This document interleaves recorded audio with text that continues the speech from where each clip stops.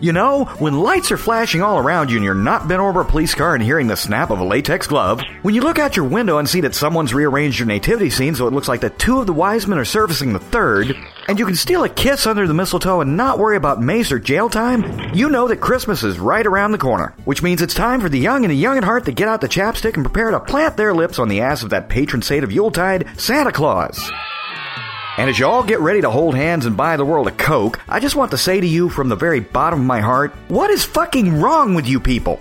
I've never been fond of Santa Claus. I remember the first time I met the guy. He was sitting in my parents' living room when I got home from school, and Grandma's telling me to sit in his lap and he'll give me a toy. Well, I didn't know this guy from Adam, but there was a whiff of loot in the air and no duct tape in sight, so I took a chance. And as soon as I settled in his lap, this son of a bitch cut loose with a massive ho-ho-ho.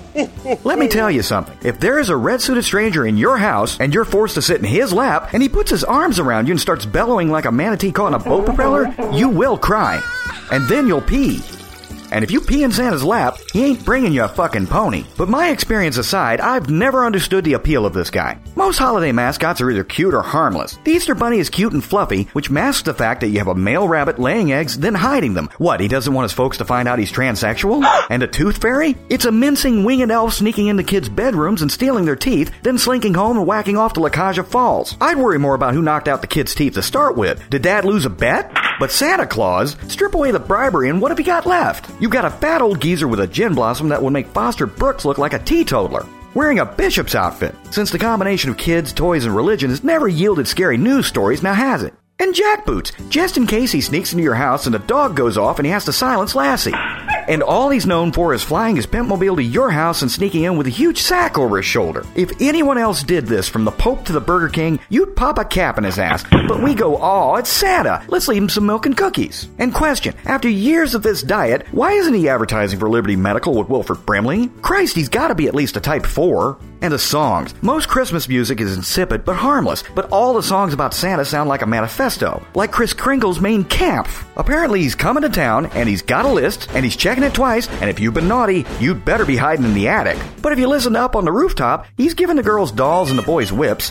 Wow, throwing an easy bake oven in a 6-pack of Bud Light, and it's a trailer park Christmas. Don't break any of those NASCAR collector's plates swinging around that hefty sack. And isn't this in the least bit scary to you people? He can see when you're sleeping, when you're awake, and he knows when you've been bad or good. What, has he got kids' bedrooms wired up like the Neverland Ranch? Also, I worry when we're letting someone like this make the naughty nice call. I thought you had to be elected to office for this. But the truth is, Santa is purely a myth, and a bad one at that. Created mainly to explain why Bobby didn't get that Nintendo/Hot Wheels set/Iron Lung he wanted so badly. Cause Santa knows you were naughty sounds better than I spent the Christmas money at the titty bar. And I plan to start telling the kids the truth. And trust me, parents, they will not be able to wait until you break a hip to put you in that nursing home. And it warms the cockles of the heart thinking of all those parents just shitting themselves at the thought of their dirty little secret getting out. You know, the one right up there with "this won't hurt a bit," and if you keep doing that, you're gonna go blind. But I'm not completely heartless, and there is a way to prevent this tragedy. One of you better send me a fucking pony. And this is Pointy Weasel at point.furryhost.com and Movio.com saying that despite my feelings about Santa, I do hope that everyone has a Merry Christmas that's full of friends and love and cheer. I also hope that Wilford Brimley gets a Klondike bar shoved up his ass by a polar bear wearing a Santa suit. Both him and the polar bear.